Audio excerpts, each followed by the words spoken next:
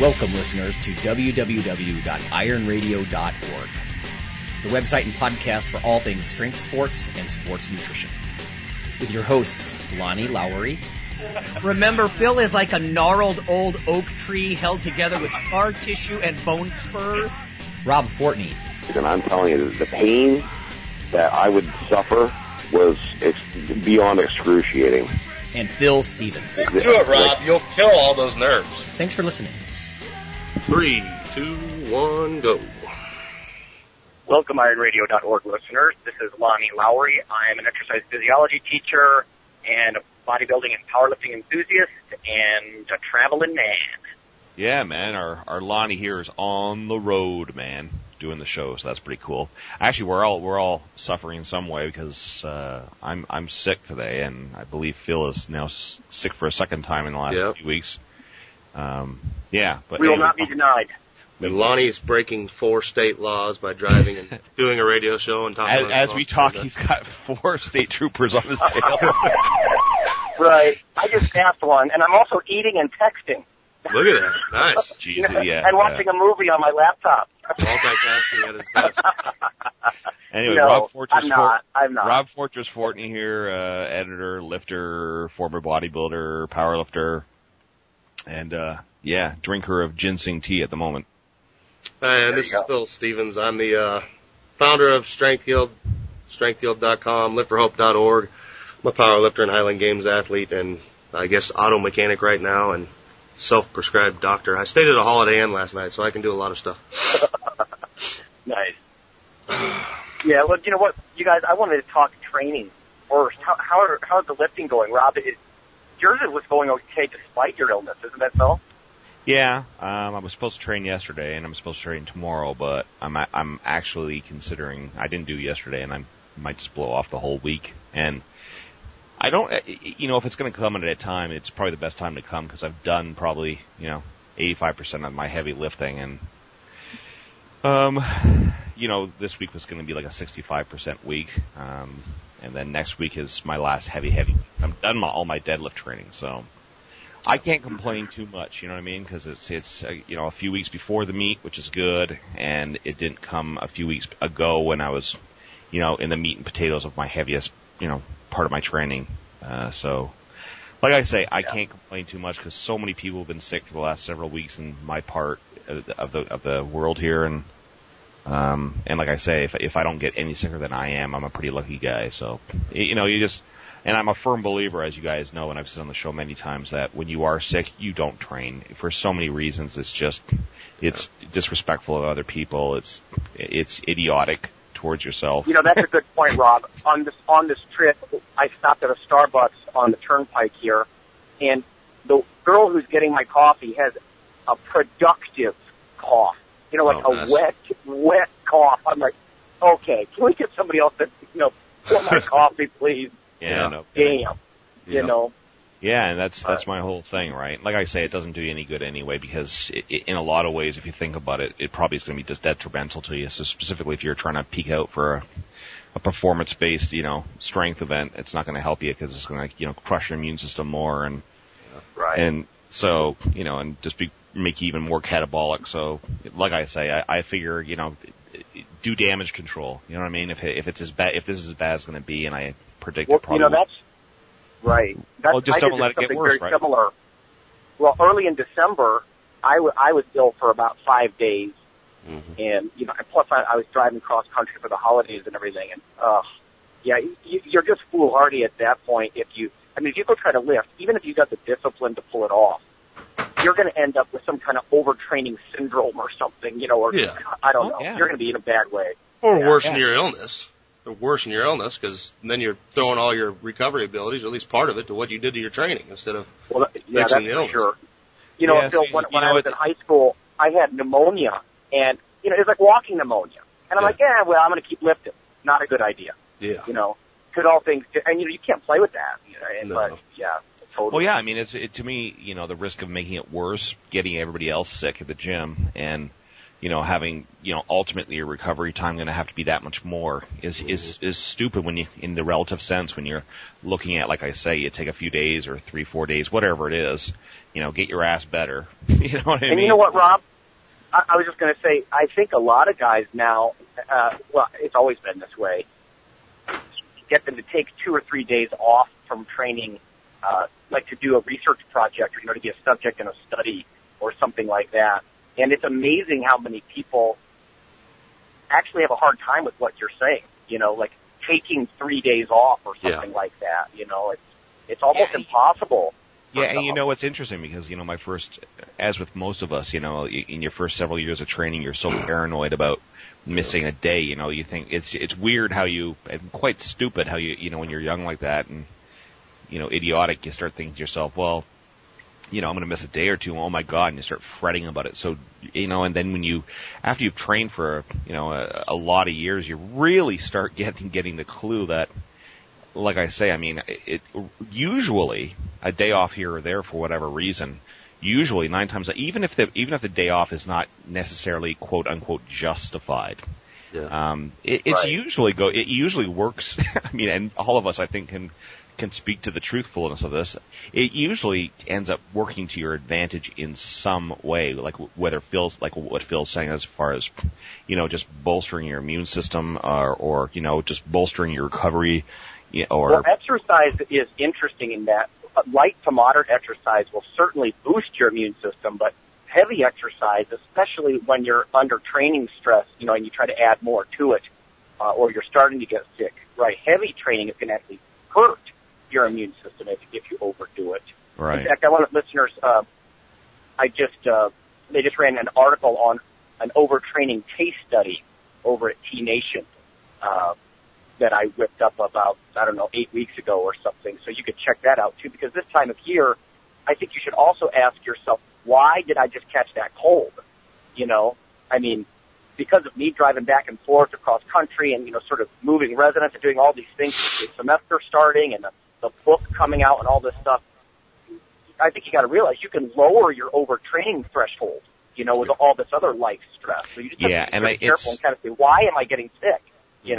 Well, it's amazing because I've had a history in the last several years of kind of always getting sick at Christmas. So the fact that it came after all the holidays is pretty interesting, but still for me at least, very telling because I tend to get very stressed out around the holidays, not for normal reasons. Like most people get stressed about buying presents and that. That's not my issue.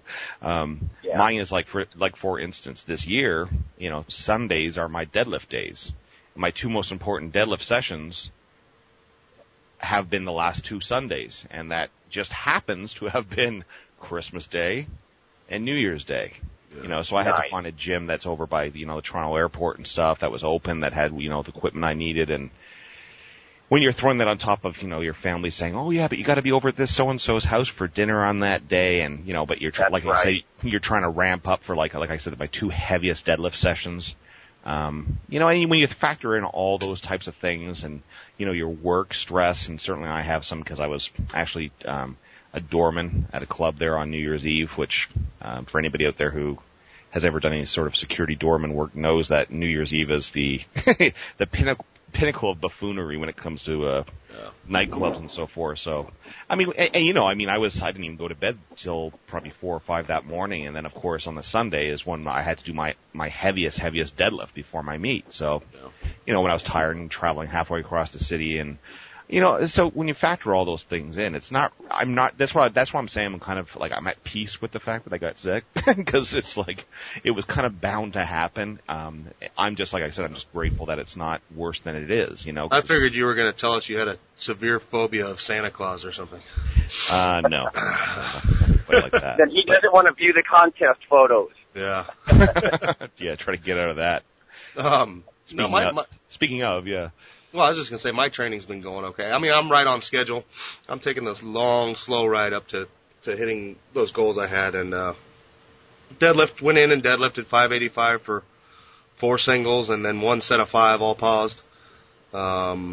Yes, Monday I hit 290 on bench for 11 paused reps. Oh wow, that's nice.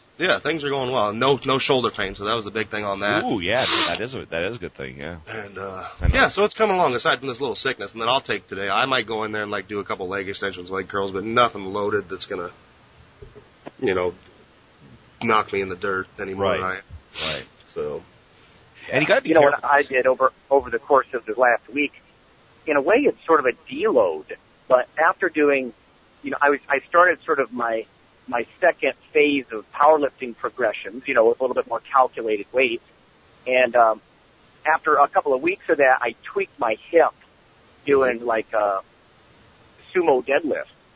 And I don't know why, it just sort of popped out of place. I can't get it back in. I don't know, it's just irritating. But so I figured, I'll take the week, since it's, like Rob was saying, I'm running my son around, holiday, like, family stuff, and it's interfering here and there. So I'm like, you know what I'm going to do? I'll actually revert, and I'll do a bodybuilding week instead of just, the 3 powerlifting movements. And it was kind of nice. I just heavy leg presses, and I was doing some heavy cable rows for my back, and that's nice because I really got sore, and you can sort of feel the mass building going on. You know what I mean? It's just a different kind of soreness. But, yeah, for sure. And you know what else too? I wanted to say one thing. Rob mentioned that when I was deadlifting, I don't know if we said this on or off air, but Rob said, find yourself a really knurled bar, almost spiky. And there was one. Pep had one there at Bodybuilders Gym in Akron, Ohio, and I grabbed it and I was deadlifting with it, and it wasn't just heavily knurled; it was large gauge. I mean, it was really big around, and I was deadlifting, and I've just got 315 on it, and that's where it starts to feel heavy for me. I know that's funny to you guys, and as I'm doing that, my hands are just turning to hamburger. And I'm like, I don't understand. I've used a bar, like, heavily knurled bar before, but I've never really done deadlifts with one, and so I guess you just got to factor in you got hundreds of pounds on the bar, and it's gonna chew up your hand. And my hands are heavily calloused right now too, so it was amazing to me. But. Yeah, but it's interesting because, if you're not used to deadlifting, the calluses that you normally will develop from, the largest percentage of bodybuilding training will be different from the calluses you develop from, from heavy deadlift training. And you'll actually start, I'm sure everybody's different developing, depending on their hand size and all that type of thing. But, if you look at heavy deadlifters, I'm sure you'll see calluses that are roughly in the same places, almost where you can see where the bar straddles across the palm. Kind of thing, and I see Phil's nodding his head, and you can actually feel it. So you might have like, a relative sense, you might have like soft skin all around that area, and then you have this. No, you're right. This ridge, because I have the 4 calluses at the base of each finger. Those are so thick, I got to, clip them back. But Phil said something, weeks ago about really grabbing the bar deeply when he deadlifts. Right. And, yeah, the middle of my hand there, and I think that's good advice, especially for me, because my hands are not very big. So the deeper I can kind of, get my hand around that bar, the better. But, no calluses there. And the more you heavy deadlift, the more you realize that, although it sounds obvious and kind of like, yeah, well, duh, the fact is you start really realizing how much your grip is paramount. Obviously if you're just using straps and so forth, that's a different story. But if you really want to develop, comparable grip strength, you're actually, pulling strength, which of course that's what you would ideally want. You want them both to match up. So you start to realize how imperative the grip is, and not just the strength of the grip, but like how you grip it. Like Phil's saying, the technique. Like how you grab the bar. It's not just like anybody who's great at something, as we all know, doesn't just go and do something without any forethought towards all the little incremental variables that go into it. And one of the things that's been a real kind of eye-opener for me in the last year or two is just the grip thing. And like I say, not only just the overall grip strength of holding onto the bar, but just the way you think, how you grab the bar, which hand goes first, like how you rotate it into it and pull it into your grip. It's very, very, I don't like to say very technical, but it really, you have to put a thought into it in the same way that you think about squatting, how you get the bar just right on your traps, or what, you find that groove and where you put your hands. Anybody can go into the gym and lift, average guy weights without thinking about these things. But as we all know, people who are great at what they do, there's thought given to every little nuance of what it is. It is logical. I mean, it's your connection to the weight. Yeah. Well, that's what. In the bench press, I've been noticing that too. Where I put my hand and how much I let my hands dorsiflex. Straight up and down versus letting the bar sag back a little bit. I mean, not just the width, but how flexed or extended my wrist is. God, it can mean the difference between grinding my shoulders and having a really sorry bench press versus it really feeling good. And I'm still sort of getting used to that because before it was always about the pectorals, and I didn't really care much about the grip, but yeah. Yeah. Well, it certainly does give you a new appreciation for things, and to hear somebody like you, Lonnie, saying that, most of our listeners certainly probably haven't been lifting nearly as long as you, so it just goes to show you that no matter how, and we're always saying this, but no matter how long you lift, you really do discover new avenues of improvement that you can make for yourself, and some of them will yield, more poundages right there in that very workout. Right. Whereas some obviously are over, several months or more. But the point being is that you never stop learning. You never stop, this sounds really cheesy probably, but, they always talk about how you have to foster relationships, your friendships, your family, your wife, your children. It's a constant evolution of developing the relationship in different ways and, deepening it. It's the same thing.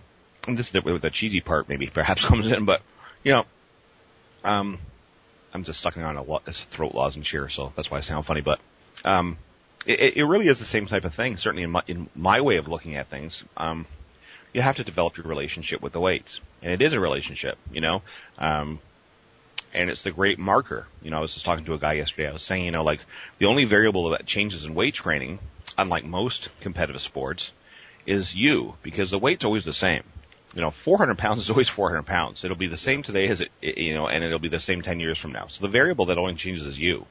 So there really has to become this really, intimate kind of thing where you kind of really discover yourself, and through that you kind of develop the relationship with the iron, and these are all the types of things that go into that, like little things like how you just grab the bar, how you feel about grabbing the bar, what kind of feel you want in your hand, where you place it, like, what hand goes first, what, do you take the breath before your first left hand, or, it sounds silly to probably people who don't know, but people who actually do engage in this stuff, they'll totally be on board with what I'm saying here. All these little things have to be looked at.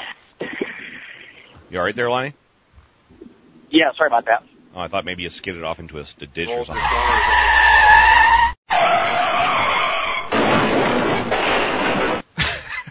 He's doing donuts on the interstate. Exactly.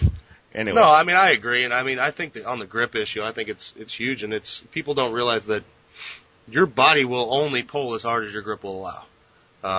You'll hit a point where your body just won't, if your grip's not hanging in, and if you don't have a good grip, you just won't pull any harder. Your body will shut it off. Yeah, it's almost like a defense mechanism. Sure. Yeah. Absolutely. And I'm a big believer. The risk of, go ahead.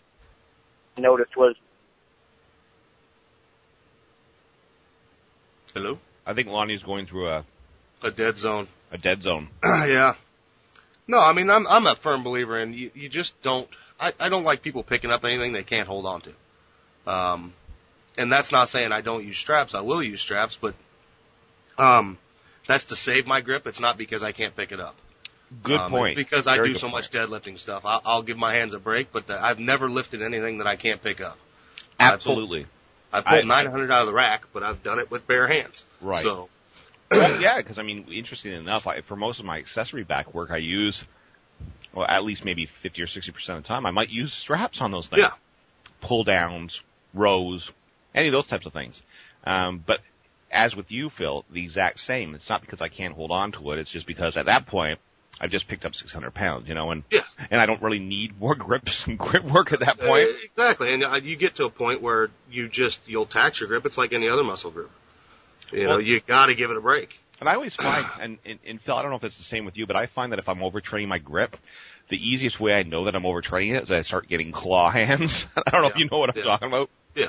Where your hand starts getting really bunched up Yeah. and you're really finding it really, and you're constantly having to, when you outstretch your fingers, it just feels like you're working against resistance. Yeah. And you're like, okay, my grip is maximally taxed now. I should probably just back off for a few days, kind of a thing. And that's when I will pull out the wrist straps, Yeah.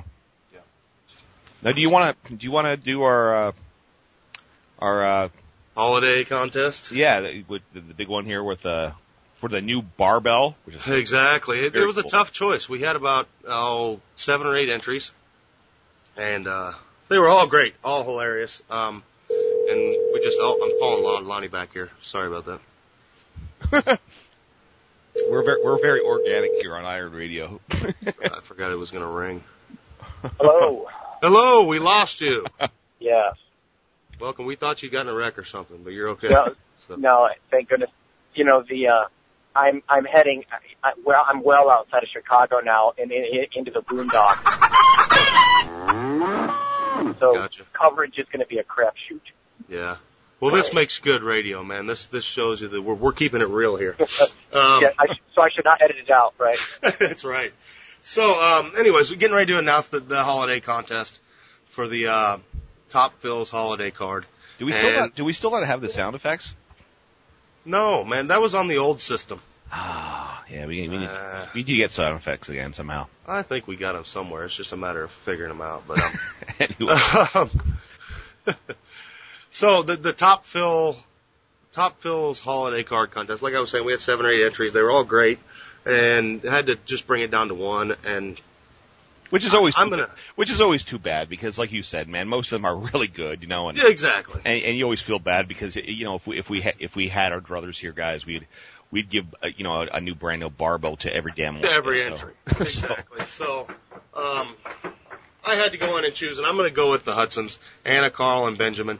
The great card. If they give me permission, I'll post it up on Facebook so people can see it. It's, I think that's a good idea because, I mean, we should show what the winning entry was. Exactly, and it's a little disturbing, but it's good. They were all quite disturbing in their own way. So you guys all laid it out there literally. So you're all twisted bastards, and we love it. Exactly. It's just like us. So Anna, Carl, and Benjamin, drop me a line if you hear this. I'll also post it up there. I need to know where to send this thing. So you'll be getting a new 1,500 pound from Gill Athletic and Power Max.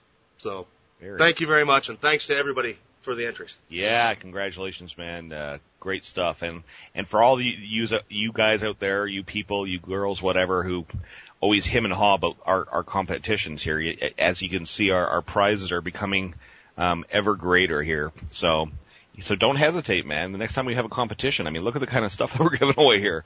I mean, hell, I want that damn barbell. But so, if next time you hear something, Lonnie's been giving away great books and barbells, and this is great stuff, man. So look forward to the next one. I guess we'll probably have another one in several weeks or so. So yeah, should be good. Yeah.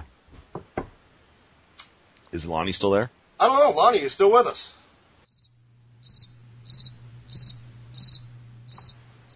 He's gone again. He's gone. Yeah, So, he'll be in and out, folks. So we apologize for the ringing tone that'll probably happen from time to time. well, he was still connected. Oh, here we go. Yeah, let's see what's going on here. Well, let's try that again.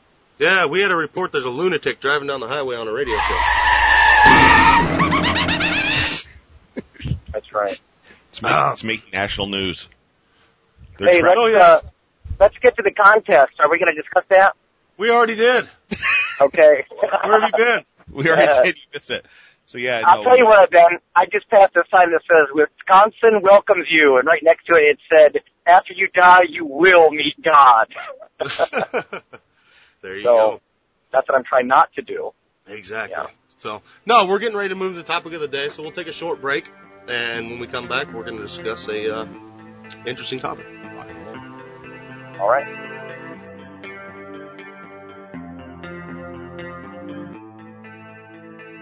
Hi, this is Dr. Lonnie Lowry, and on behalf of Phil and Rob, I'd just like to let listeners know that if you love us or you hate us, we'd like you to leave a comment or perhaps vote for us on iTunes. It helps us out quite a bit on the popularity side of things. You can also follow Dr. Lowry, me, on Twitter. It's Lawnman7 on Twitter if you want to do that. We also have a Facebook page, the Iron Radio listeners page. So whether it's leaving a comment or voting for us or following us on Twitter or Facebook, that would be fantastic. Also, occasionally Rob or myself will write an article for another website, and Phil will as well. So lots of ways to interact, follow us in other media, and vote for us and keep things going strong on Iron Radio. Thanks.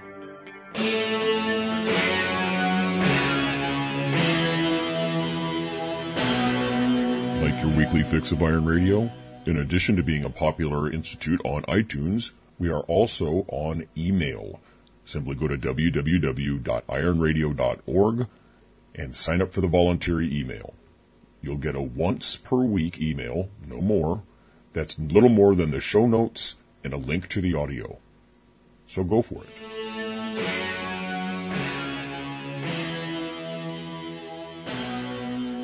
Welcome back, IronRadio.org listeners. This is Lonnie Lowry, and we've got Phil Stevens and Rob Fortney, as always.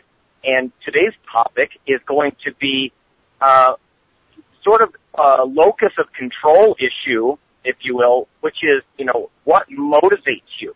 Or, what's the source of your motivation? And a lot of things go into this sort of thing, of course, external versus internal, training with a partner versus alone. What do you prefer? Maybe the origins, of yourself in the sport. I actually wanted to start. Well, I was just going to start off quickly by saying I also think it has something to do with an element of success, even if it's just small progressions as you're learning new movements, your weights are going up or whatever. It doesn't have to necessarily be a competition, but I think an element of success sort of gets you hooked too, and helps drive that locus of control to an internal one. I think you're right there, and I think that's kind of where people first get their problem, though. It's when that success runs dry, when that linear periodization that we all get as newbies of always adding weight. It's like almost every session we can go in and we can do more. It's that first time that runs dry that people kind of lose that motivation a bit, and that's when you better find some internal motivation. You've got to be doing this for you, I think, above all at that point, and it takes some maturity to stick to it. Well, if I can add something to that just quickly, is that sometimes it's hard to put your finger on that, because a couple of episodes ago, on our Psych Up episode, we had a guy on who's a regional level competitor. He's quite successful at the middleweight, and he, one of his quotes that we offered was about how he didn't want to think anyone else was training harder than him. Yeah. And, on the surface that says, well, that's external. He shouldn't be like that. He's worried about what other guys are doing. But I think the way he stated that, though, I don't think there's any particular person that's motivating him. I just think there's this sort of theoretical, or what's the word I'm looking for, metaphorical other guy that he doesn't want training harder than him. So in that kind of sense, it can be a little nebulous. It can be a little bit of a gray area whether the source of the motivation is internal or external. And when I hear that, I relate to that 100% because there was a time where I was the same way when I wanted to be, the guy that trains the hardest. But, and now looking back, there's no doubt that I was just a masochist for many years, And I mean, you can only train so hard, So if you're just thinking to yourself, well, I want to train harder than everybody, and I can't accept the fact that anybody's training harder than me. I mean, there's only so far you can go with, your intensity and stuff before it just becomes goofy. You know what I mean? And so at some point you have to kind of come to peace with the whole concept of, there's training all balls out as hard as you can, and there's training very intensely, but also within the parameters of being smart about what you're doing and not worrying so much about, for instance, how do you really gauge, a person's how hard a person's training. You know what I mean? Like is it the guy that's yelling the most, the guy who's the longest in the gym, the guy who spends more hours in the gym, the guy who lifts more weight, less weight, more sets, less, you know what I mean? It's impossible to really have that kind of gauge. The quietest guy in the gym that nobody notices might be the most, quote unquote, hardest trainer. And certainly when I think of, hardest trainer, for me at least, a factor that definitely informs that is the whole idea that, who's the person is the most consistent? Who's the person who has the most integrity in their program? Who's a person I think along those lines, Rob, it's strategy too. Just like in powerlifting, I've been learning to leave a little bit in the tank, so to speak, with each set. Right. It's actually in bodybuilding, there's also a time to back off. I mean, when I was doing the sort of pre-breakfast walk uphill kind of cardio to get lean, that's not a time for intensity. Yeah. And you know what I mean? So you're right. I mean, there's definitely a difference between training hard and training smart.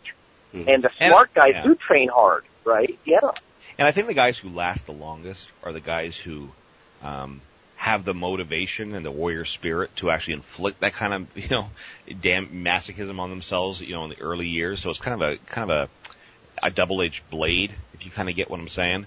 But, all of us who do last to a certain point, and that's because we are intrinsically motivated by something that's well beyond our external, certainly in the majority, there's going to be those years where you're going to have to, and I think it's almost like a, what's the phrase I'm looking for? Like a trial by fire. When you're young, when you're, 19, 20, 21, whatever it might be, that's usually the ages where people are we're talking about, especially young guys too, obviously.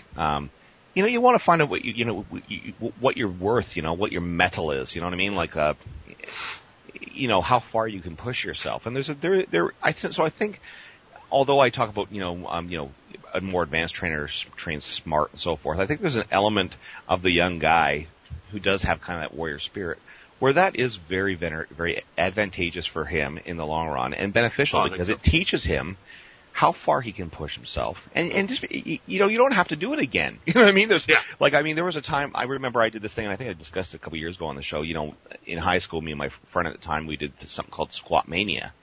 We had the specific day, and we actually advertised it for ourselves with posters in the high school. It was stupid. But we drove on a specific day to a gym clear across the city, just for fun, and we had it Squat Mania. And the whole idea was just to squat and train legs for as long as possible. We were in that gym for several hours, and and it was so stupid. Like, when I look back on it, I think, my God, that was like, from a practical standpoint, that was completely ridiculous. Like, it's admirable on some level. Right. The craziness of it. And that's what I'm saying. But I mean, the fact that I'm still recounting that tale, 15, 20 years after the fact, it shows, it kind of always stays with me, what I did and what I was capable of putting myself through, and I don't ever have to, revisit that madness, but the fact that I had that experience and many others kind of similar, maybe not quite as ridiculous, but it kind of teaches you, again, going back to what I was saying 15, 20 minutes ago, it kind of it helps you evolve your relationship with the weights and knowing what you're capable of. It's like that Clint Eastwood quote that I say all the time, right? Where he's in the Dirty Harry movie, he says a man's got to know his limitations. It's really good to know where you're, where that odometer, freaking just like speedometer rather, just kind of like, bottoms out, No, I agree, and I still had a comment. Yeah, I don't. We've talked about this several times. Like, how do you get advanced? How do you know when you're advanced, and this and that? And we always talk about if I knew then what I know now, things like that. But I always wonder if, I did a lot of dumb things when I first started out. But just like Rob said, it taught me a lot. It taught me how to push myself, and now I know, luckily, that I can't do that on every set, but I wouldn't know how to turn it on to the extent that I do know without doing that. So I'm not sure that you can skip those early stages of doing just balls out stupid stuff. Right. And just become advanced and start backing off. By learning your limits. Right. Yeah, you have to learn your limits. And now I know, the limit I can give in a meet is totally different than the limit I'm going to give you in the gym. And it's not because I can't bring that, it's because it'd be stupid to bring that all the time. That's something you save up. And, we talk to advanced lifters all the time. We got Windler on, who's now, very much into he's not about going in and training all out. He wants to get the maximum out of as little effort as possible. Right. And that's a very advanced stage. I don't think you can skip from beginner to that because you're going to miss too much stuff in the middle. Yeah, it's almost like you can't be a smart lifter until you've experienced being a kind of a kamikaze dumb lifter. Exactly. Yeah, because you do learn a lot in those days. Oh yeah. But and I think Lonnie's right, and it's those days kind of that do get you hooked. But I think it's that transition area. Maybe we call it from beginner to intermediate, where it does get hard for people. And that's well, let where me you ask see you people guys drop this. out. Then, how does this relate to going it alone versus having a training partner? Because you always hear about the social aspect. Like in classic, like exercise science books, they'll talk about beginners really need the social aspect. Yeah. And especially as we're heading into January, we know what's going to happen. Every listener out there is going to have to put up with noobs who pour out in January because they're guilty over the holidays. And, they're all going to be gone, or 90% of them anyway, by Valentine's Day. So what do you guys think about the social thing? Rob, you mentioned actually, doing that with a buddy. I've always been more of a lone lifter. I like other guys I know lifting at the same time. It sort of creates that, environment like you might see in an old bodybuilding documentary or something.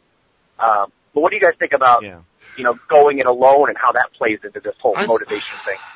I think we talked about training partners before. I think they can be the best thing in the world, or a training group. They can also be the worst thing in the world. But, and it depends on the group you're with. They can bring you up or they can bring you down. But, above all, I think personally that, the difference between the people that stick to it and the people that don't are the ones that truly are doing it for them. They're following a passion that is theirs. I don't care what anybody says. I think everybody starts out, they're not really doing it all for them. Most of us are doing it for external reasons. I want people to see me in a different way. I want people, I want to be able to kick this guy's butt. I want to be able to do this or that. And then somewhere along the way, you hit intermediate and you got to find the sect of this fitness industry that you really do enjoy, or you're not going to stick to it, because it has to be a passion for you. It has to be something. Even when I'm in there kicking my butt and I'm having a bad day, I go in and have a horrible training session. It's still better than not training, because I thoroughly enjoy what I'm doing and I have a passion for it. Yeah. And I think that's the big difference. And, my Saturdays are a great day. It's the day I do push it all out and I've got a great group around me, but I can go out there if I have to, and I can give that effort by myself too. Right. I've mentioned it before, and my, the periods of my training where I've had a training partner are, in the grand scheme of the years that I've been doing it is relatively small. I usually burn out training partners, but that's not blowing my own horn. It's just because I think what Phil's saying, I'm one of those, rare trainers that, I am so just committed to what I'm doing and what I want to do, and I love it so much that most people just kind of get, engulfed by the flames of it, and they can't handle it because they're much more wayward with their, with their relationship with doing it and why they're doing it. It's not so personal with them. Training for me is personal. I always say to people, it's religion for me. It's something that goes beyond just the mechanics of going to the gym. I put a whole philosophy to it, a whole kind of spirituality to it. So, and I think, Rob, that's why some people are almost born, they're drawn to it, like the old Tom Platz quote, he was a calling like a priest. I think there are some people whose personality, almost points you in this direction. Yeah. There are people who are just born a little bit more warrior-like, needing that outlet, or maybe it's just a need for growth. Well, just to interrupt you, I like what you say about the need for the outlet, because I think, certainly a large part of where I'm coming from with that is, and I still don't really exactly know what it is. I have an inkling of several different things that it might kind of tie in with, but there is a certain element of having the outlet of it that is so important to me. Which is why I think I've developed such a personal relationship with it. Because for me, I think if there's a single most important thing, it's higher purpose. I mean, if you've got a dreadful job, which I don't, I actually like my job, but, or, and life that's average in other ways. Like my wife knows, she calls it the A word. She knows I hate the word average, you know, and training gives you that higher purpose. And I actually had a discussion with my son just 2 days ago about how, you know, the nice thing about lifting, because he's lifting after school with some of his buddies, is you can continue to do that after high school. You know, I was explaining to him that chances are that a lot of the football guys that get all the attention right now in high school, once high school is done, they're not going to have many opportunities to continue to compete. It's certainly not with the dedication and intensity they do now. But the gym offers you that. You can be 30, 40, 50, 60, and still crushing it. Yeah. And to me, that's a higher purpose. It's a, like you said, it really is spiritual. If not religious, it's certainly spiritual, higher purpose kinds of stuff. It's the same thing, the feeling I get with, you know, some of the science and the research that I do. I mean, I enjoy teaching classes during the day, but let's face it, we all look forward to that time of the day that's, you know, we're just going to sort of go inside and to, again, quote Tom Platt, you know, mind in the muscle kind of thing, which is maybe one of the reasons I've always liked to train more or less alone, is because I've got headphones on, I've gone inside, I'm feeling a muscle, like when I'm doing bodybuilding stuff, or, you know, when I squat, I'm somewhere else. I've journeyed to somewhere else, and you know what I mean? And that's higher purpose, that's higher calling, and there's nothing other than spiritual for me. No, and I agree with you, because, you know, I've always been the kind of person that doesn't actually mind being average, as long as there's something that I do that is not average. You know what I mean? I've always been the kind of person that always says everybody should find something, whatever it is, and strive to be way superior in that thing. Yes. Absolutely. I'm not saying be a megalomaniac. No, Phil said something weeks ago that really stuck in my head. Actually, it was months ago, I think, Phil. You said, when I do something, damn it, I'm going to be good. Yeah. And maybe it's a little bit of arrogance. Maybe there's a little bit of arrogance mixed in with this need for outlet or growth, because I'm the same way. There's no way I'm going to do something with my science or my lifting that's going to be half-assed. I am going to be a standout in some way, you know, and, I think that's core. Well, I think, you know, we've talked many, many times about the need for balance in life, you know, and I think this kind of plays into this, because what I was saying a couple minutes ago is basically like when I really, you both said something that was kind of really made me think, you know, in 95% of my life, I'm an extraordinarily average guy. You know, it's almost like that quote in a movie I just saw recently where the guy's like, you know, I'm just a normal guy. No monuments are going to be erected in my name, you know, and soon enough after my passing, you know, people will forget my name. I have no problem with that. I'm not one of these people. I don't have children. You know, a lot of people are like, I want children for somebody to carry on my name and my legacy. I'm not about that at all. I don't really give a rat's ass if I die and nobody remembers me 2 years later. It doesn't matter to me, because I am pretty much an average guy in most of what I do, right? I don't have I'm not financially wealthy. You know, I don't have a, you know, lineage to look forward to of a bunch of children. I don't have a big house and I don't have any of those things. You know, well, I mean, and that doesn't, by the way, that doesn't mean that I'm not satisfied with most parts of my life. The thing is, it's like, there's that balance, right? Because there's that one thing, for me, that's weight training. There's that one thing where I absolutely will not tolerate average.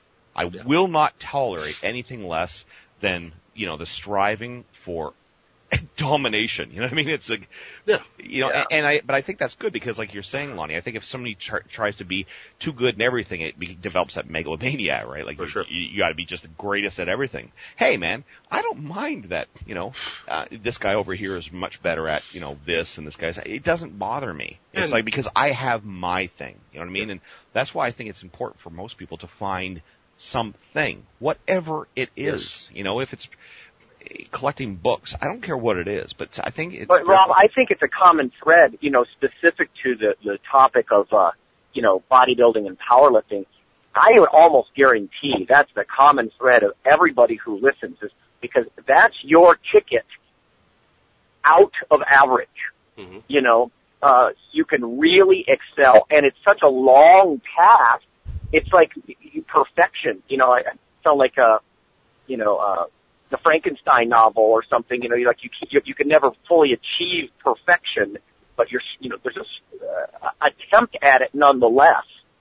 Or even, Buddhists think that way. Like I don't think most people think they're going to attain Buddhahood, but they use the Buddha as an example, or a bodhisattva or what have you, as an example of perfection that they're going to strive for. And I think that's the very lure of it, lining up so many factors in your life, social, psychological, physical, dietary, all these things, and building it in a very slow way. It's like a child building blocks, but you're an adult and you're building a life. And exactly, what I mean? And this is the tool that allows you to continue to pursue that. It's just very attractive. And I mean, just to add a few things on both of those points, I think that's the big thing that I push people to, and I agree with. I think the ones that stick to this, they are going to find the sect of this industry that they enjoy. I don't care if it's powerlifting, Highland Games, Olympic lifting, bodybuilding, distance running. If you're going to stick to it a long time and do it for you, you've got to find that passion, that part where you don't want to, you have to excel. It's just something in you that you're driven to do it. Once you find that, you'll have no choice. You'll be in there training. You're going to enjoy it. That's good, right? You have no choice, right? Yeah. And then the other part that you just got to on the, I think it's a difference between external motivation and external inspiration. I have plenty of people that inspire me externally, but I don't need them to motivate me because I have my own internal motivation. I am inspired by people that lift better than me. Well, so we're back to strategy there, because you have a strategy, and that strategy might be, I'm going to take this music, or I'm going to take this movie, and let it fuel my next few workouts. Yeah. But you'd be surfing anyway without those waves. You know what I mean?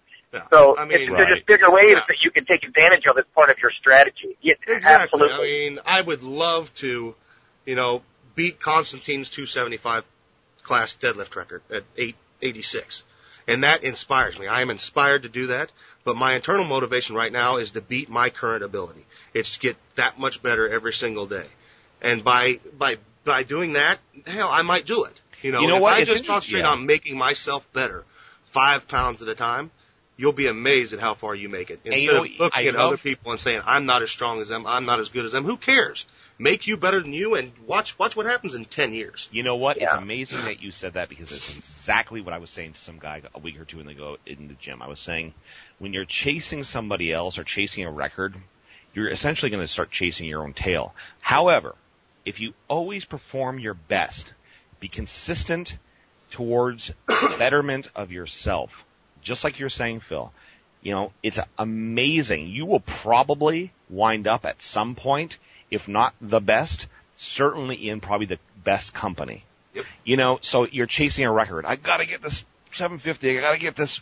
You know what? It doesn't matter. You know what? Just concentrate on getting better, better, better. And like you say, Phil, 2 years from now, 5 years from now, 8 years from now, you might be absolutely shocked at who you are. Yep. You might be the numero uno. And if not that, you might be challenging the numero unos for that title. And you're being like, holy crap, what happened? At one time I thought the be all end all was a 750, and now I'm going for an 825. You know what I mean? Like it's so exactly. It really is important. I mean, it's nice and it's fun to fantasize, in the moment, and what's the record, what's this and what's that. We all do that. I do that all the time. But ultimately, you have to kind of look beyond that and be just like, listen, that's all well and good. I use it for inspiration. I watch these YouTube videos. I do this. I know that. Whatever. The bottom line is today I have to do this, and in order to even consider being there, I have to do this today, and then that next week, and that the week after. And like I say, time goes by. No matter what you do, time doesn't stop for anybody. So you know what? If you're working towards it, time's going by, you're adding pounds, you're adding whatever it is. Like I said, the company you're going to be in at some point, more likely than not, is going to be pretty exceptional, Rob, we used to do that I did in martial arts class. You'd watch someone come and they'd be very highly motivated, and 3 months later they're gone. And then some people might make it 6 months or a year and they're gone, and so few people stuck with it for 6 years. In my school, that was what required it, to attain black belt status, your probationary first dan status. But the point being is the belt system allows you to judge, it's like in a video game, you're leveling up, you know, and with weight training, it's a little bit different. Or bodybuilding, it's probably even more nebulous still, unless you go up a weight class or something. Mm-hmm. But, you know, that's the sort of, minimum time frame. And I know we've gone on about this before. I mean, for years and years, all I wanted to do was be a finalist, you know, at a hormonal disadvantage in regional level events. And that happened. And then, I mean, like you said, time went by, so all of a sudden I was in Masters category, but that wasn't okay, so I had to compete in Open as well. But then my goal was, you know, to really push for a top spot. And I did improve my placings this past year, you know, and so there's another milestone. And now I'm going to take a sort of a parallel path and do some power training just because I want to get to the point where I feel like I'm not embarrassing, that I can do a power meet, you know, or something like that. But, well, look at you. Jesus, Rob, you've been training for decades, and I know you're even more than I am, but we're very gym-oriented in a lot of ways. But you're just about to compete in the Canadian Nationals. I mean, Jesus Christ. I mean, that's good. Yeah. So, well, you know, one of those things. Bill's pulling 800 pounds off the frickin' floor. I mean, this is not a joke. No, it isn't a joke. 800 pounds in any manner is not a joke. And I'll tell you this much, man. I've always said, and I've taken great pride in this, you know, there's competitive lifters and there's gym lifters. And people will always naturally think, well, what that means is the gym lifters are the guys who never compete. I don't look at it like that. I look at it like, you know what I'm saying? Like that's not necessarily true because I'm competing. I'm going to compete again, and I'm, you know, in a few. So I plan to compete regularly now for the remainder of my, you know, career as it is. But I've always considered myself a gym lifter. No matter how many competitions I do, I will always, in my heart, be a gym lifter. You know, whatever you want to call it, a gym rat, whatever. You know, and I take great pride in that. You know what I mean? Because there's bodybuilders, as you know, Lonnie, that they're trophy chasers. You know, they're all that kind of thing, right? But like the Flex Wheeler type, you know, the guy who's, you know, when I'm done competing, I'll never step foot in a gym again. I mean, what the hell is that? That doesn't even compute. No, that's a good word. Because it doesn't compute with me either. I don't get that, and that's what I'm saying. I'm a gym lifter, and I take great pride in that. You know, the goal is wonderful, and the goals are. You know, hitting your goals is great because it's, you know, it's just a marker of where you are. But to me, everything is the training. I'm all about the training. You know what I mean? And that's one of the reasons why I switched from bodybuilding, and not because I now hate bodybuilding. It has nothing to do with that. It's just that I had to kind of reassess myself and say, you know, all these extra elements that go into competitive bodybuilding, as it were, you know, is the tanning and the posing and it takes away from the true love, the fire that I have, and the fire for what I have is the training.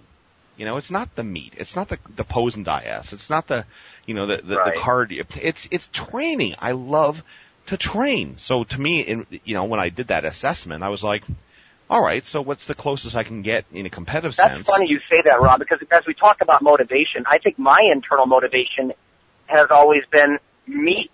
You know, I'm not a big person. I don't think I'm a very small person, but I'm a medium-sized person, and I've always been fascinated with manipulating my diet and my training to add more mass, you know. And now, right now, I'm actually doing something different, focusing on weight. But again, in the back of my mind, the ultimate goal is a thicker back. You know what I mean? I mean, no offense to Phil, that's one of the reasons I'm deadlifting. You know, I don't care if I'm doing like low rack pulls versus off the floor. I mean, I want to do both. Yeah. But, except for the squat, I've never really been, looking at the weights that I'm moving up and down that much. You know, if I could do 250 for a couple sets of a couple reps in the bench, that'd be great. But I'd probably drift back and forth and do dumbbells and other stuff anyway. You know what I mean? It was all more about working up a sweat, not so much a pump, but, you know, use power bodybuilding kind of examples like Dorian Yates.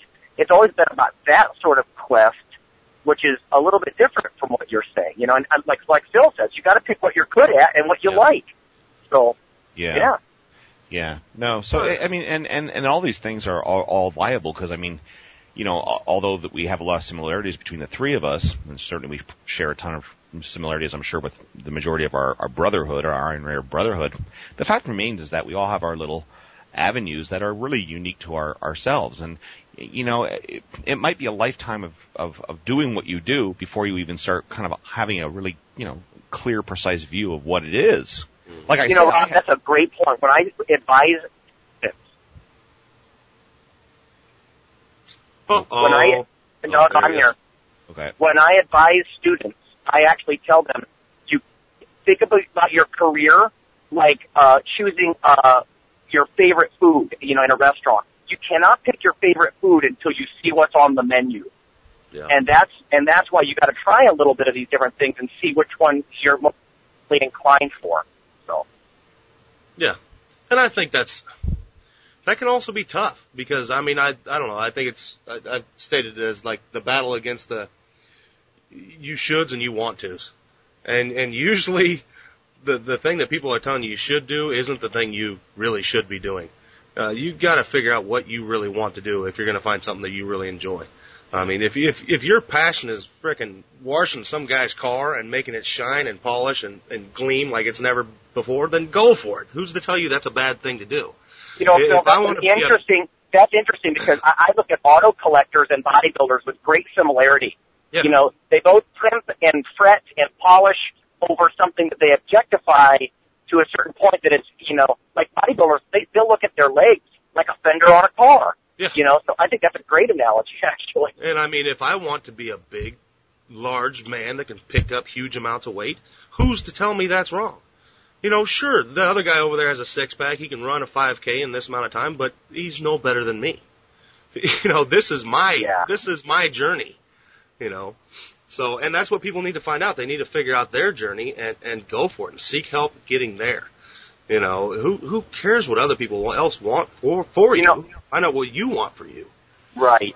Well, I'm going to say one last thing because I know we're just about out of time. Yeah. I think most listeners out there, you guys, you know that you, if you're not already there, you are moving towards something very exceptional. And how can that not be motivating? How can that not grow the inner motivation or inner calling that you have?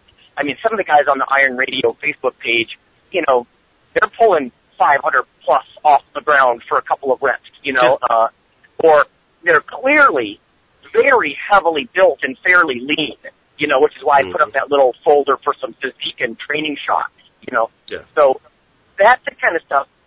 Damn, you guys, you are standouts, and adults just don't get many chances to do that. We're sort of quietly told that you're done being motivated in any kind of athletic way with high school, and that's bullshit. Yep. I want to read something just on Get Big. I go on that forum. A guy named Max B. He responded to something because somebody was talking about Layne Norton squatting 600 pounds, and he made a comment that he doesn't understand powerlifting. It's just stupid. This is what he says, because I respond to him. Now this is him responding to me, okay? Obviously you're a fugly fat powerlifter that started working out years ago to be ripped, muscular, and in shape to get girls, but couldn't do that for multiple reasons. So you figured maybe I can just lift heavy ass weights one time, therefore still being able to lift, look like fat shit to normal people, but still feel like you have a purpose in life. I lift things up and put them down. I lift things up and I put them down. Life must suck for you if that is what you do. What do we live in the fucking Neanderthal times when it matters how strong you are to survive, to provide for your family, or you just want to impress people? Anyway, so I only read this because it really profoundly, it doesn't bother me because I'm used to this kind of nonsense, but it really just hit me just how some people out there are just so full of themselves and their own little avenue of life that whatever, like, and I was only spurred to say this by what you said, Phil, there a couple of minutes ago about, you know, if your purpose is to gleam the guy's car, you know, or to open a fine auto detailing place or something, that who's to tell you that that's, you know, any less or more than anything else. And that really spurred me to read this because it just really goes to show you there's some people out there that are so arrogant and so full of themselves and so, quite honestly, uneducated and stupid that they actually have that mentality. Yeah. I don't understand why you do that. Well, why would you run a marathon? Why would Lonnie have gone and gotten, PhDs in all sorts of different things? Why would you, Phil, be going for, your 800-pound deadlift? Why would anybody do anything? Yeah. It's like, what is better or worse than anything? Some guy saying my ultimate goal is to, sell a painting at this art show. It's just really highlights some people out there, and I'm saying this to our listeners very directly. Don't let these fools, and there's a lot of them out there, don't let these ignorant, arrogant fools ever distract or detract from what it is that matters to you. Because we live this life, and whatever your spiritual, religious stance is or not, the point being is that we all, at some point, cease to be in, at the very least, this incarnation of our existence. So whatever it is that makes you get up with a smile and go for it, go for it. Don't let anybody ever make you feel badly about that. If I can offer some proof, Rob, when you said people, they don't know what they're talking about, and, like, let's say a listener gets slammed by someone like that. The reason I was laughing so heartily is because this guy, obviously you've never achieved anything, being ripped and huge. He's obviously never seen a picture of you when you were bodybuilding, because you were all that and more. You were freaking huge and shredded. I mean, in our Iron Radio intro movie, you are not playing games. And this guy, he assumes, because he's not old enough or experienced enough or educated or whatever his deal is, and he passes judgment. So we were talking about that when I was discussing Bill Pearl. Have respect for others as well as yourself. That's the class act. And that guys like that, unfortunately, they speak with great conviction, like they know what's going on. They might even make you almost believe that their appraisal of you is right. But then you realize, again, like this buffoon, he's ripping on you that you've never been there, and all he would have to do is look at a picture. I can almost guarantee he's never come close to what you achieved in bodybuilding.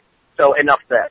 Yeah. Well, and I think the other great thing is if you truly are on that path that you're supposed to be on, that you're meant for, the buffoons like that, it just won't matter anymore. You'll be able to ignore it. It won't matter. You will. Don't care what they say. Yes, you will. I get it all the time. Yeah, you can pick up this much, but you can't do that. I don't care, is the thing. You don't get it, buddy. I don't care. I'm glad you can do it, but Yeah, and that really highlights the stupidity, too, when somebody says something like that. Well, you might be able to, run a marathon, but you can't, play basketball to save your life. What the hell does that have to do with anything? It's like, I mean, if you really want to go down that argument route, I mean, everybody the world over is horrifically, stilted in their ability to do anything, because nobody can do, it's just so stupid. It doesn't even almost bear, talking about. Right. But yeah, so. All right, it was a good show, guys. We're out of time. Yeah.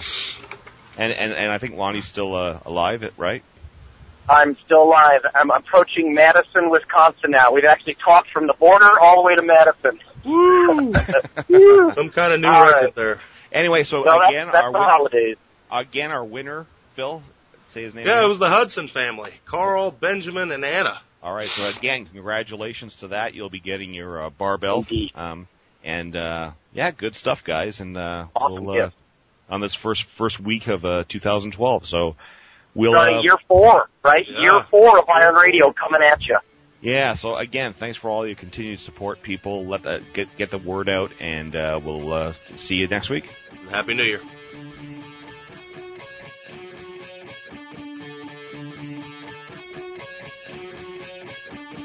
Iron Radio is accepting donations. If you like what we do, the professors, the scientists, the bodybuilding show promoters, the athletes themselves in powerlifting and bodybuilding, please consider making a donation or maybe buying something from the ironradio.org store.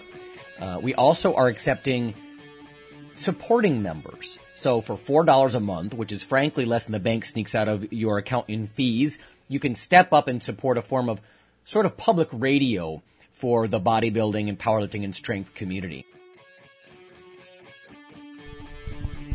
Hey, IronRadio.org listeners, this is Lonnie Lowry, and I'm just bringing you a sneak peek only for Iron Radio listeners at this point. If you Google CRC Press, Lowry, Lowery, and protein. You can be some of the first people on the planet to see this book. It's specifically for strength athletes. Everything on the safety of high-protein diets, the efficacy, the dosing, the types, practical applications, and case studies. This is a textbook. It's not what I would call an industry book. This is not pseudoscience. This is the state-of-the-art science. And if someone wants to critique you on your extra protein intake, this will be something you can hold up and say, this is what the literature says about stressed kidneys, or bone loss, or gout, or dehydration, or increased muscle mass over time, or leanness, or what types are best. This is the ultimate source in one place.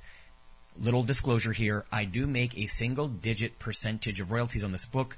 It's such a low amount, however. Obviously, I haven't done it for that purpose. I did it because, like you, I want to have something I can hold up in one place that's modern literature instead of what perhaps a health educator might tell you about the benefits and the potential concerns, if there are any, on ample protein diets specific to a population like ours. Thank you. The Iron Radio podcast and all of the audio on ironradio.org is for informational purposes only. If you're interested in starting a diet or exercise program, it's important to check with your physician.